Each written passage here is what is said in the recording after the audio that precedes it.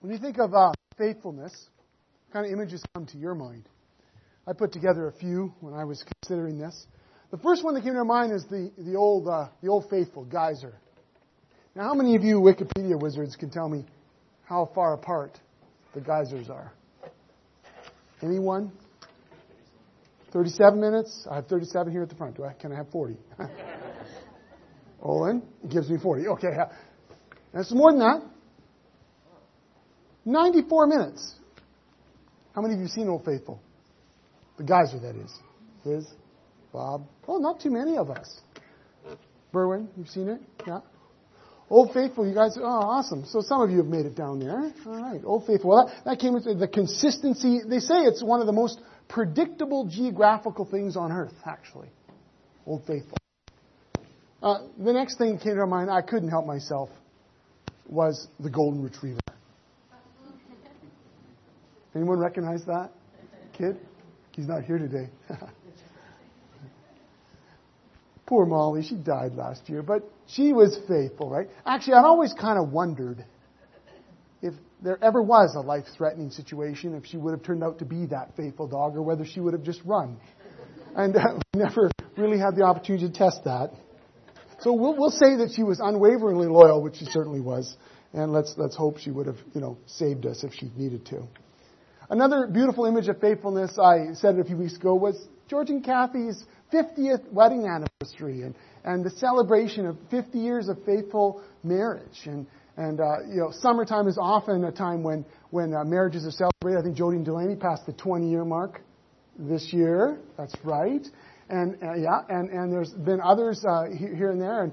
And that's a beautiful image of faithfulness, of that daily loving sacrifice of making work. But I couldn't really speak about faithfulness today and be true to who I am and not mention Samwise Gamgee. Some of you are thinking, who? Samwise what? Well, he's Sam the Faithful from The Lord of the Rings, you understand, okay? And in this classic, contemporary, probably one of the best pieces of literature written in the 20th century, can I get an amen? Yes, thank you. He is the faithful one. His friend and master Frodo was given this incredible burden to bear, where the fate of all Middle-earth hangs upon him. And yet it's Sam, the faithful, who was with him to the end, that bears really responsibility for making sure that the deed was done. And there's a beautiful clip in the movie I wanted to show you to illustrate this point right at the end when Frodo can't go on any further. The burden he's bearing is too great, and yet Sam is unable to carry that burden for him. And it's at this beautiful moment in the story that we see the faithfulness of Sam. Go ahead.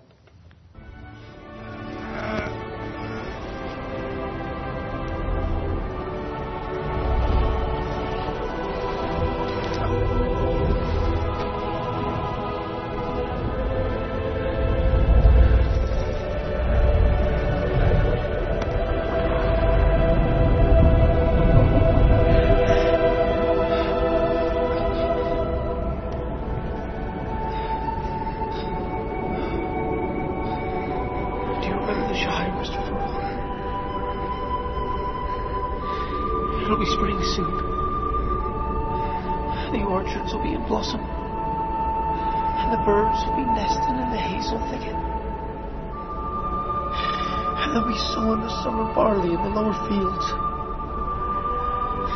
and eating the first of the strawberries with cream. Do you remember the taste of strawberries? Sam, I can't recall the taste of food. The sound of water. The touch of grass. Naked in the dark. There's nothing. No veil between me and the wheel of fire. I can see him with my waking eyes. Then let us be rid of it. Once and for all. Come on, Mr. Frodo. I can't carry it for you, but I can carry you. Come on!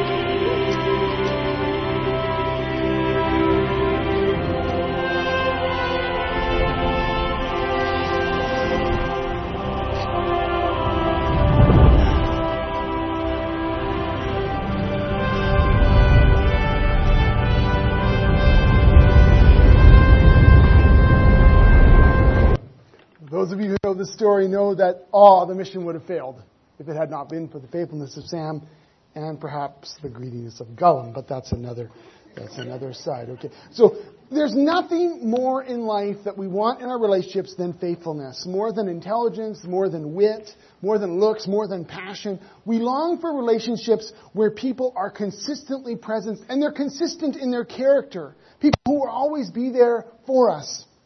People who will always be on your side, seeking for your good, willing to sacrifice themselves and their own interests even, to sacrifice their own priorities to see your interests and your priorities realized. Now, you'll forgive me this morning to make 2 different movie references, but I just had to. I love the movie Forrest Gump.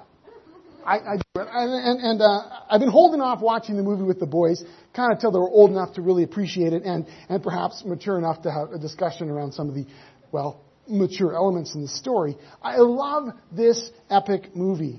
How Forrest is swept along in the currents of history, as we know his character, largely unaware of what's going on around him, unaware of his own significance and influence.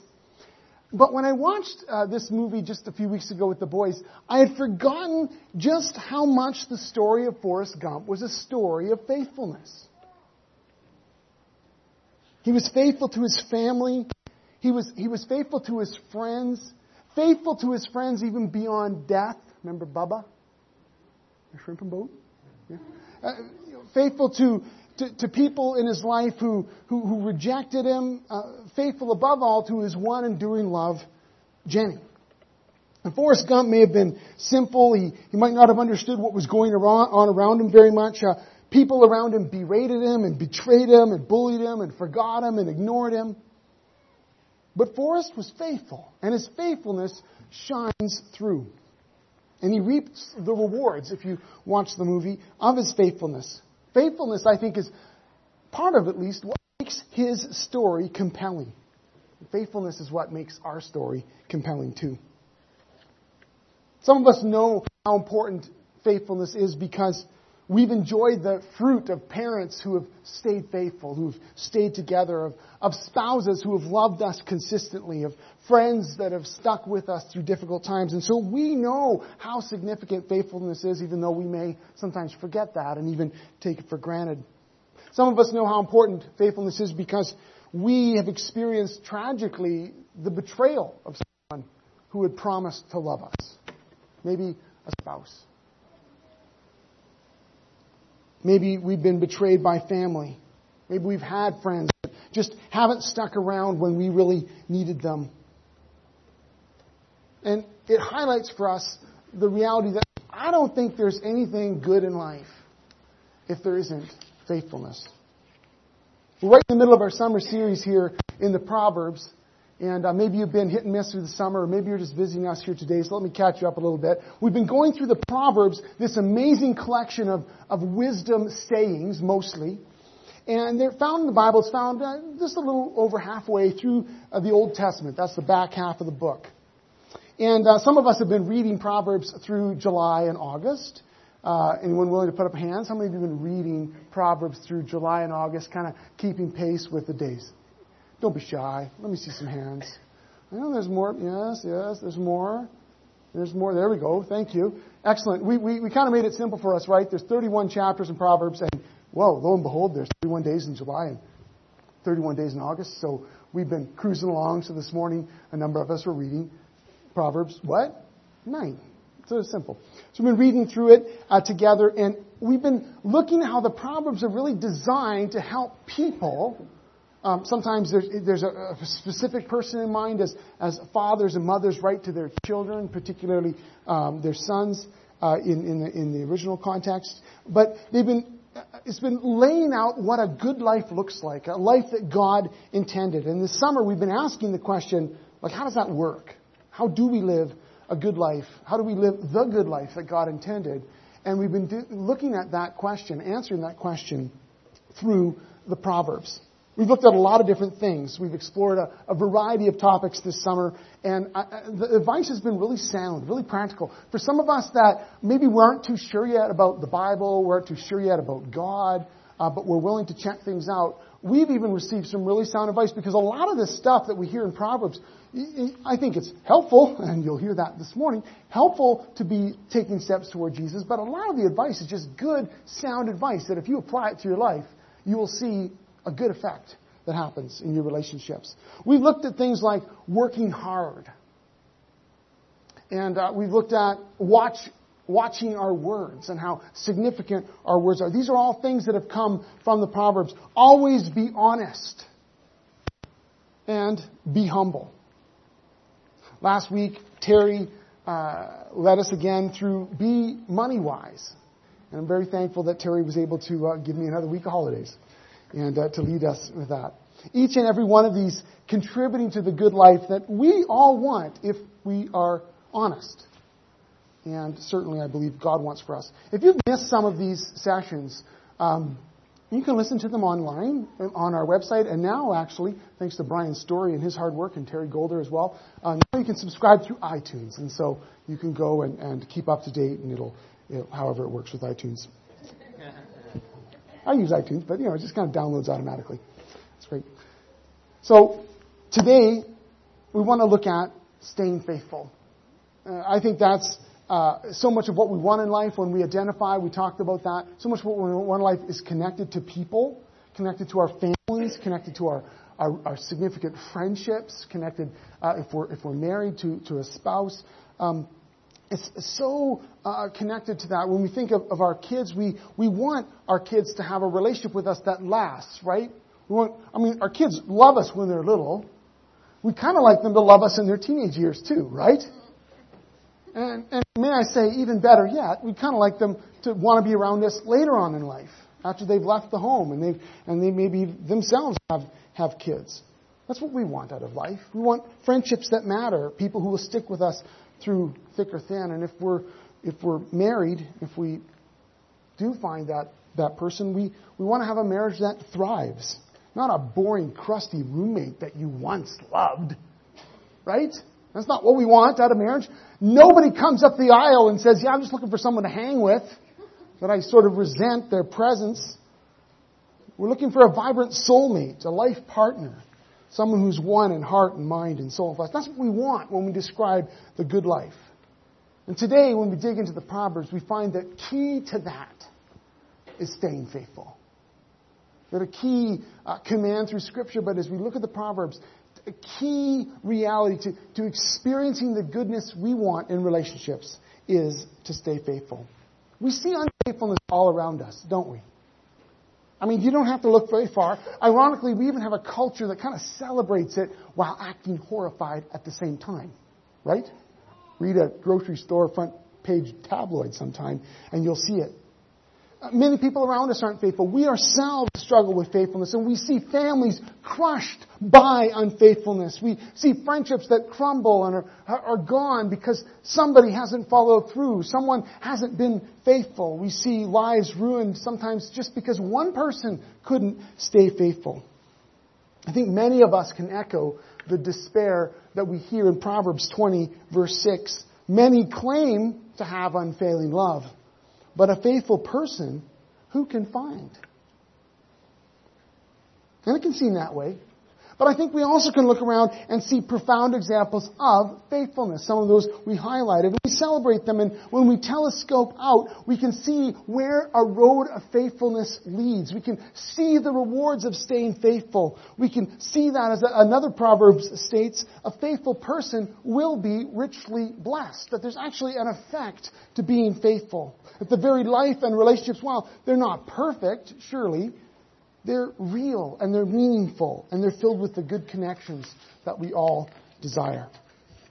Faithfulness bears its own rewards to the faithful.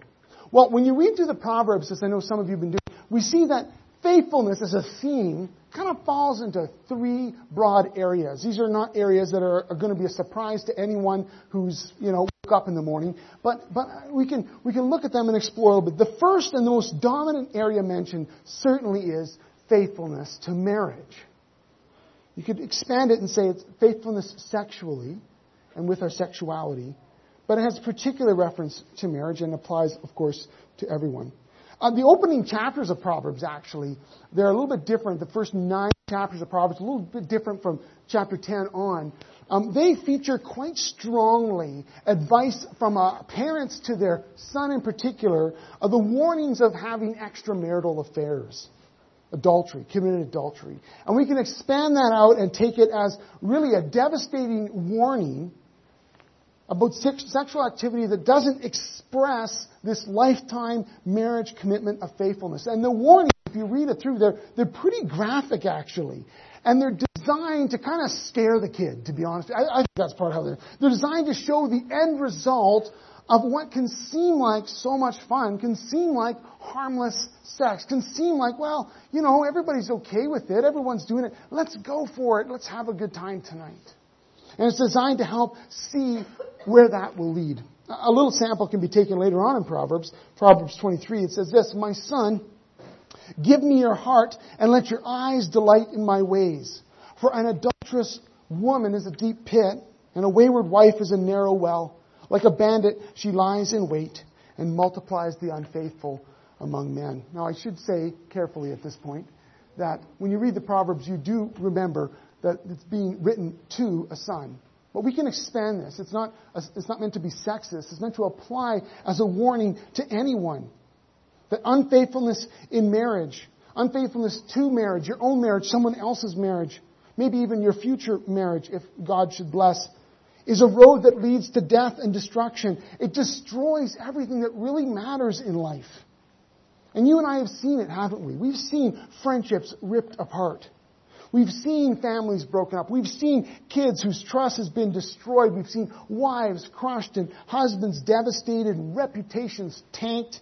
We've seen ministry and witness annihilated, all because someone couldn't say no, they couldn't walk away, couldn't stay faithful. I recently heard some great advice from another pastor, James Emery White. He challenges people, especially at the moment when they're feeling really strong temptation. This could apply to so many different things, but in particularly applying it to sexual fidelity. He says to ask the 10-10-10 question. The 10-10-10 question is this: how will I feel about this decision in 10 minutes? Well, the answer to that might be pretty good, actually. But then to ask, how am I going to feel about this in 10 months?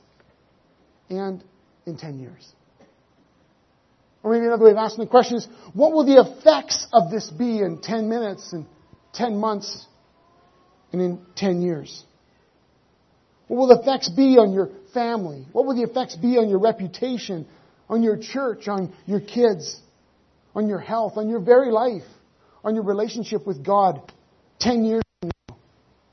It should make us shudder. And I think actually, if more people ask the 10-10-10 question when they're on the line and they're thinking about, that would feel so great, or that would be so fun, or my husband's ignoring me anyway, or my wife's so cold, or whatever.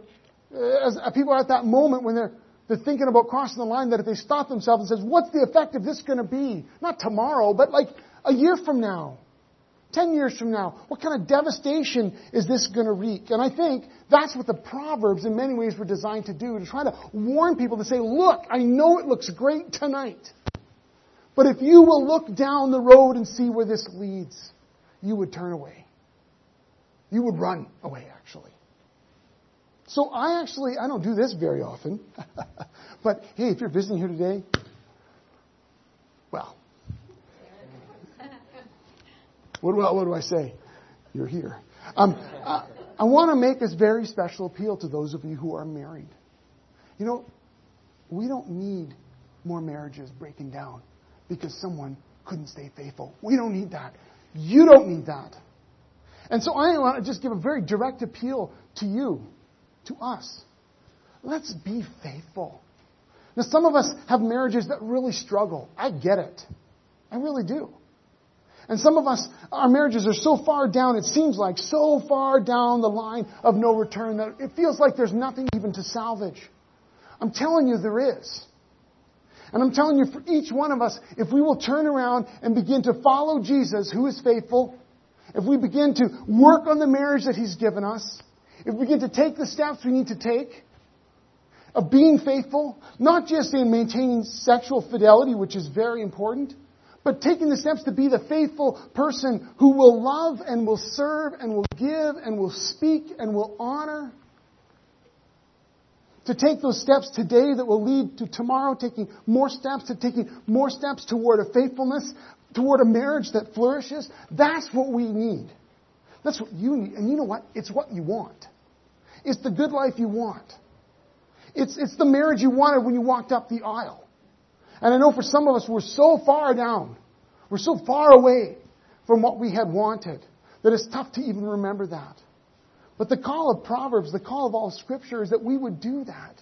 That we would say, and we'll get to it later, like how do we do that? But that we would turn around and we'd say, I want to be a faithful husband and a faithful wife. And so I want to walk toward that. And if there's anything in my life that's taking that away, that's distracting me, that's pulling me away, pornography or whatever it might be, or we're flirting with somebody else too much, or we're fantasizing about someone, or frankly, we just don't care about our spouse anymore, that we actually get on our knees and repent and say, you know, Jesus, I don't want this kind of life. I want to follow you, and I want to have a marriage that flourishes. We can do it, you know that. And in the power of the Spirit, we can do that. With the help of friends, close, trusted friends that we can come to and maybe receive some mentoring and some prayer, we can actually see our marriages restored. Because guess what? Even if your marriage is dead, we have a God who likes to resurrect things. Right? And it can happen.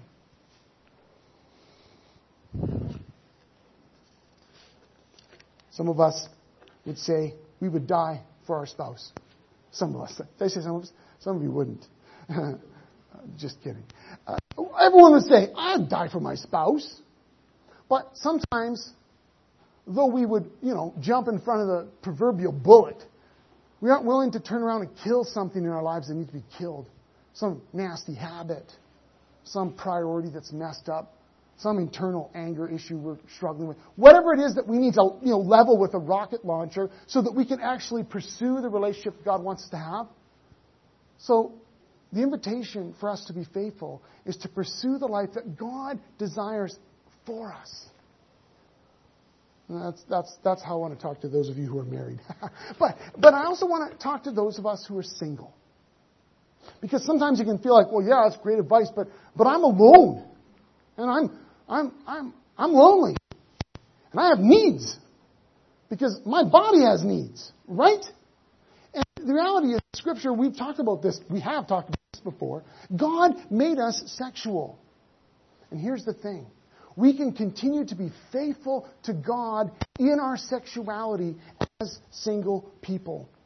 Now, I'm not suggesting that's easy. But as other pastor said, half the people out there are trying to find the right person they can get married to, and the other half are out there trying to figure out how to get out of the relationship they are in. That's somewhat cynical, but we often think that it's always going to be better when we're in that relationship. We realize that we get into a relationship and we have a lot of struggles that we bring with us. We need to be faithful to God in our sexuality where we are. And as a single person, God has made you sexual. And we live in a culture that says, sex is just something, it's just a tool, it's just something we use, something we have fun with. And it gets separated from God's design that sexuality is woven right into our identity.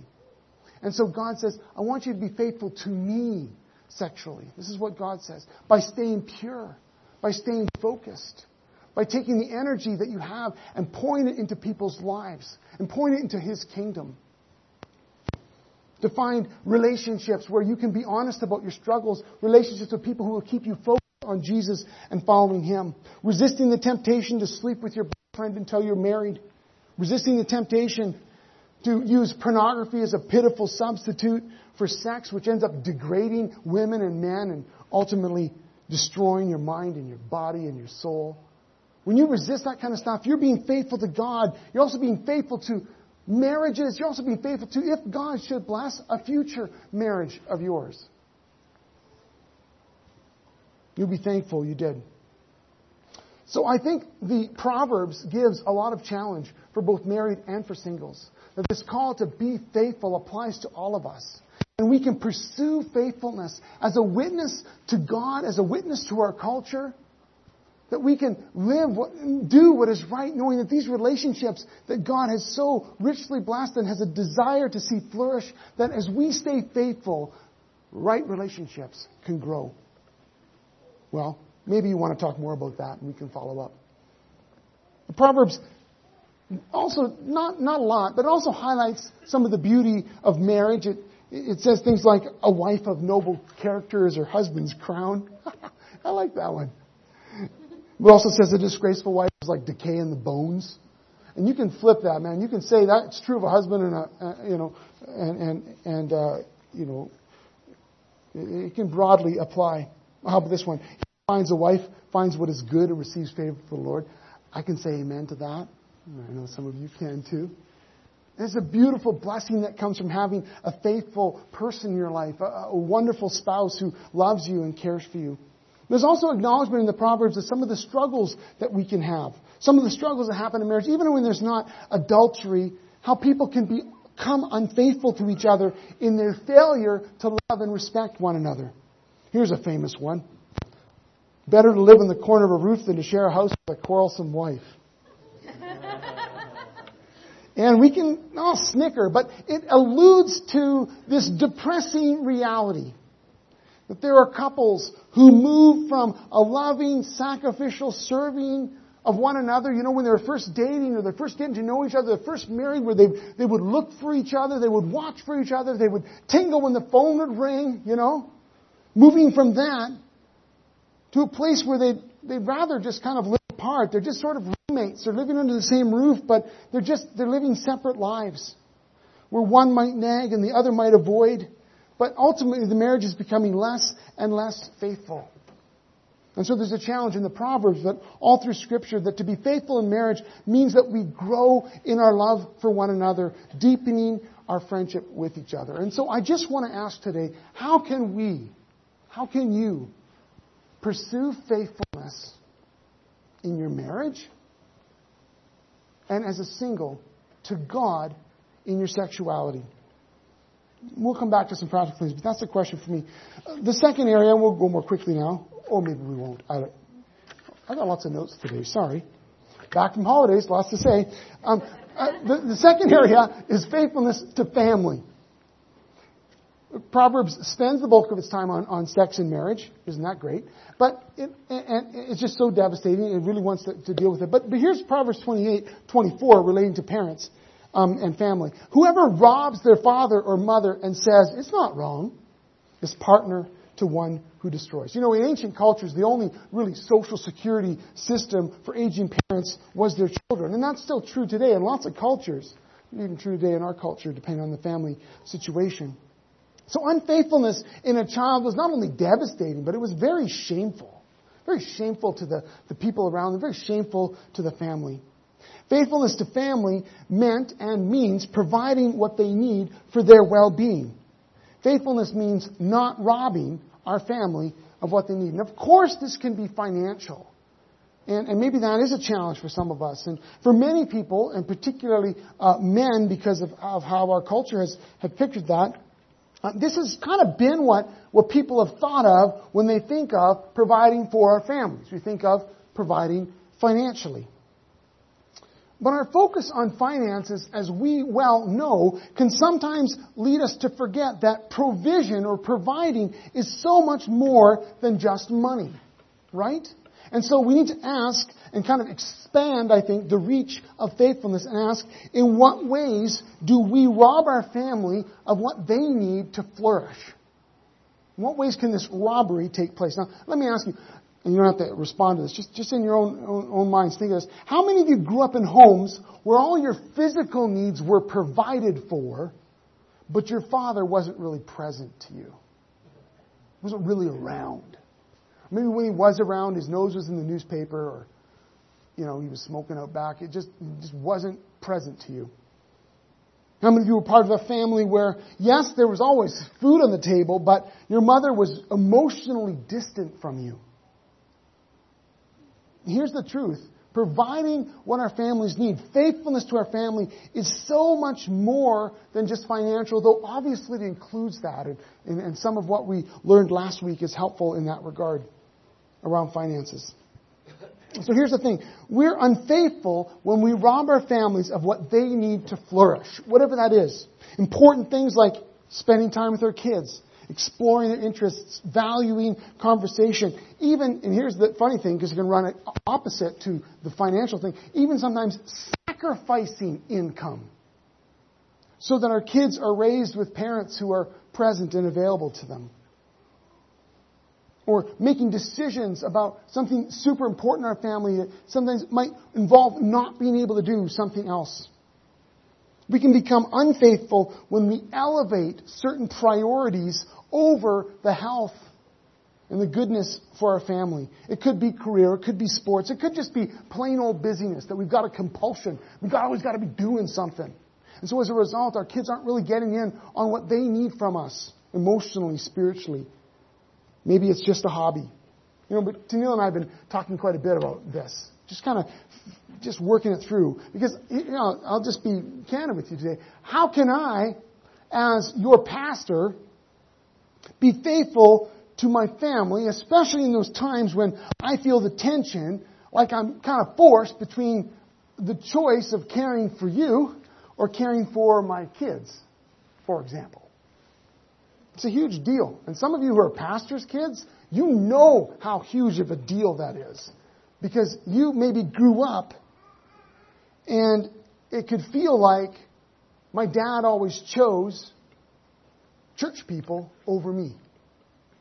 Talk to most pastors' kids of previous generations, and that's often the case. Well, I don't want that. I want my kids growing up loving Jesus. I want them excited about the church. I want them passionate about the kingdom of God. I want them committed to His priorities in the world, not thinking that people, that group, that church just sucked the life out of me or my family.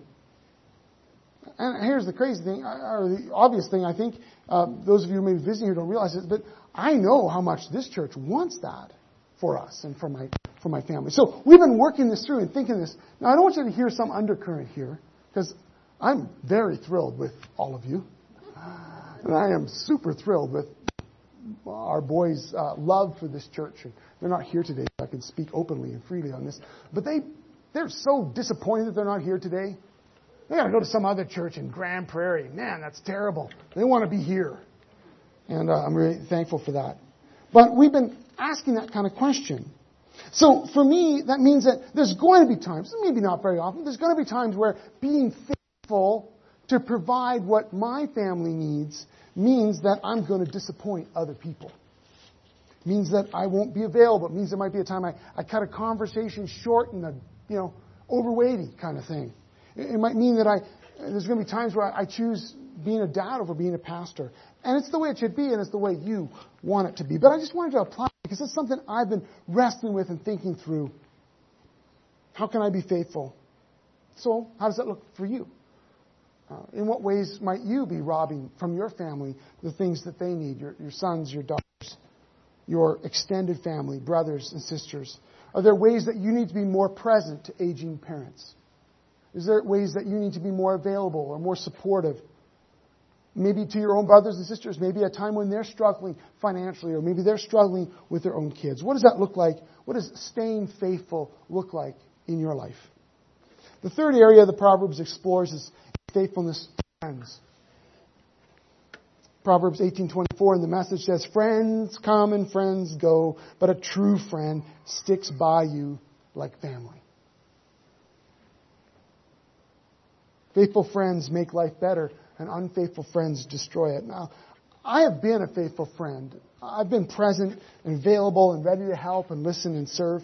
I've been faithful to friends through difficulty and trials, as well as in those times of great celebration, like the birth of a child or the marking of an achievement. But I've also been an unfaithful friend who's avoided saying the truth, who's cringed from confrontation, who's too lazy, tired, or maybe self-absorbed to really listen when my friend needed me to listen. And what I know is this: not only do I want faithful friends in life, I want to be a faithful friend.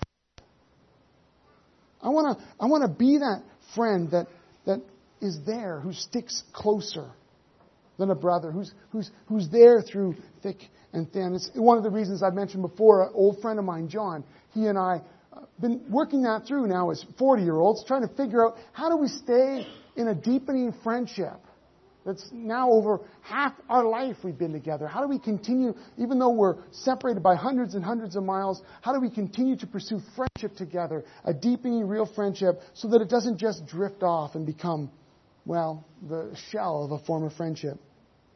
When I think of faithfulness and friendship, I always think of a friend, a mentor of mine. He's an older farmer now. His name is Reuben. He had a friend that, well, he gave up on his marriage. That's the long and short of it. Didn't go out and have an affair or anything like that, but he just gave up on his marriage. I'm done. Walked away. And family in uproar, kids just hugely, his kids were friends of ours, just hugely dismayed by this. And my friend Reuben just walked with him and confronted him and spoke truth into his life and got up in his face and was saying, this is wrong. You've got to stay with your wife. You've got to pursue the right thing. You've got to do the right thing. You've got to do whatever. And the church this fellow was in at the time took pretty strong measures and booted him out of the church. And that can be different experience at different places. But in this case, my friend Reuben walked through that experience with his friend.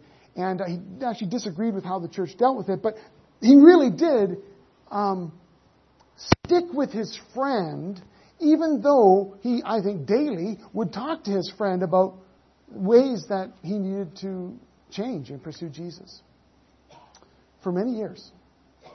And I've always thought of Reuben as an example of someone who stuck to the friendship through an extremely difficult experience and never gave up. It doesn't mean he was defending his actions or condoning them. He wasn't. That's always hard, right? But he stayed with him. He never left his side. He was there with him through difficulty, even through sin. He was there always faithful.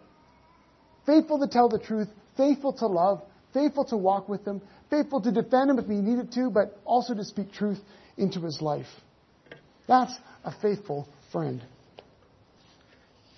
Well, that's the Proverbs. If you want to have a good life, stay faithful. So how do we do this? What do we do with it? Is it just as simple as that? If it was just as simple as getting enough willpower to stay faithful, we wouldn't have the problems that we have. Maybe you've struggled with faithfulness. Maybe you have a habit of unfaithfulness. Maybe you yourself know that this has been a struggle for you. And the question is, how can we become more faithful wherever we are at in our lives?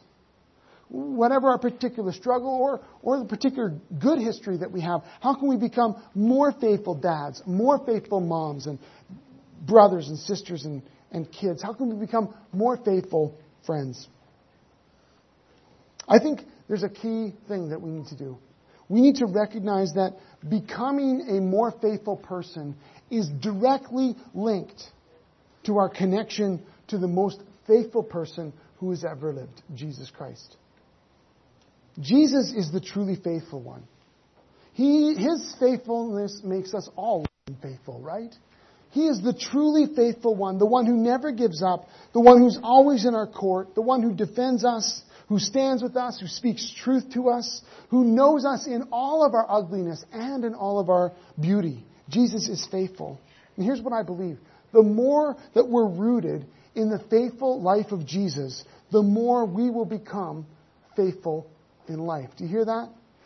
The more we are rooted in the faithful life of Jesus, the more we will become faithful in life. And I was thinking about this and asking the question, how do we do that? What does that look like as an action?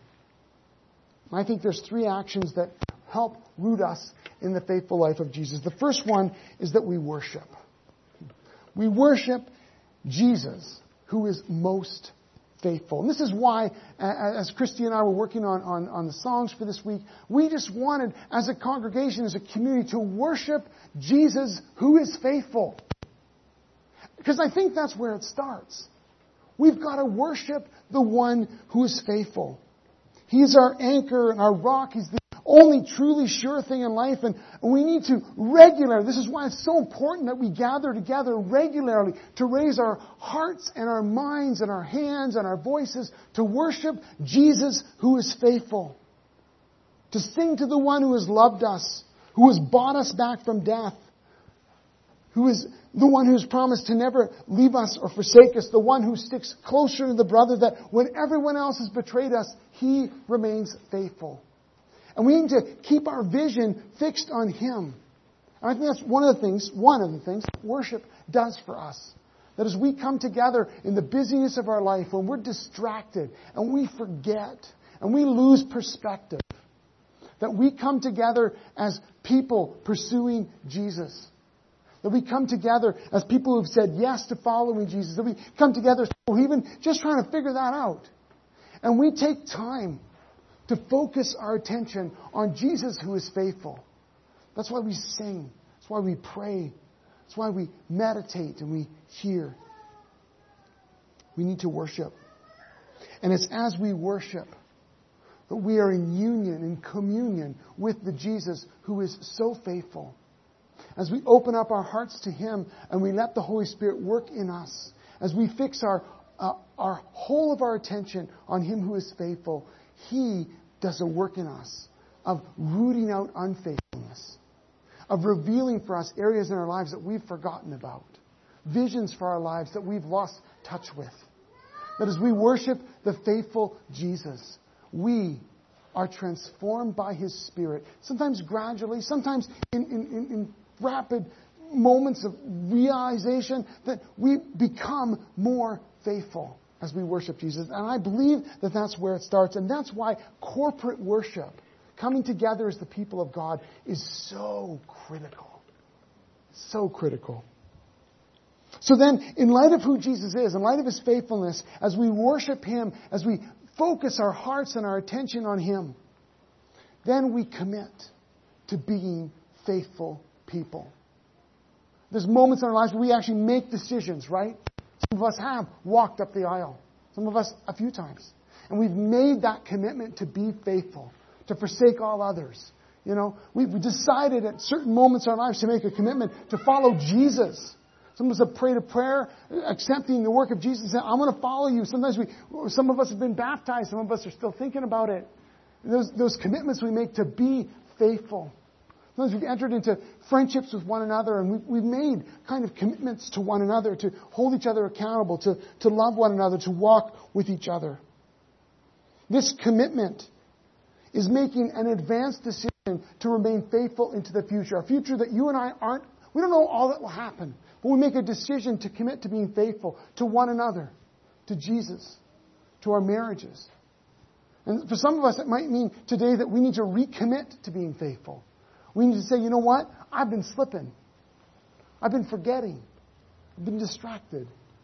And so today, as I worship Jesus and as I realize He who is faithful is calling me to be faithful, I make a commitment today, a renewal today, to be faithful to my family, to my spouse, to my God, to the friends who are around me, to the church that God has called me to serve in, to be faithful. And so we make that commitment. And it might be at that moment that you realize that you actually need to confess something, that there's something you've stepped off on, you've forgotten about.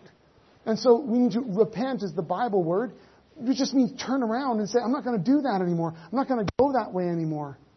I'm going to stop that habit or behavior. I'm going to get some help. I'm going to talk to a counselor. I'm going to talk to my pastor. I'm going to talk to a good friend. I'm going to move forward in what God has for me. I'm going to turn around, and with the grace and the help of Jesus, I'm going to be the faithful person that God has called me to be. So we worship, we commit. And then based on that commitment, we choose faithfulness daily. Because this is where it all comes down, right? To those daily choices, what we put in our calendar.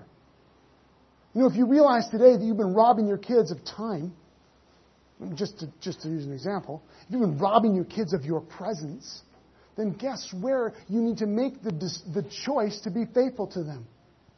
In your calendar. That's what it looks like to be faithful. To daily make a choice to be a faithful person means you say no to some more things. You say yes to certain things. You make a choice in how you spend your money. You make a choice in what you join or don't join. You make a choice in what you put into your calendar. You put guards in place. Maybe you struggle with certain addictions, and so you put some things in place that will help you combat that. Friends that will call you, friends you can call on. programs on your computer, whatever it is, some kind of guards and protection in place, not because we're legalists, but because we recognize how easy it can be for us to fall into unfaithfulness, and we want to be a faithful person. And so we make choices. We choose faithfulness daily. Not on our own strength, but in the power that the Spirit has given us to follow Jesus. And in the context of a community that says, together, we want to follow Jesus and be the faithful people He's called us to be. We worship Jesus who's faithful. We commit to being His faithful people. And we daily choose to live that out in the power of the Spirit. Let's pray.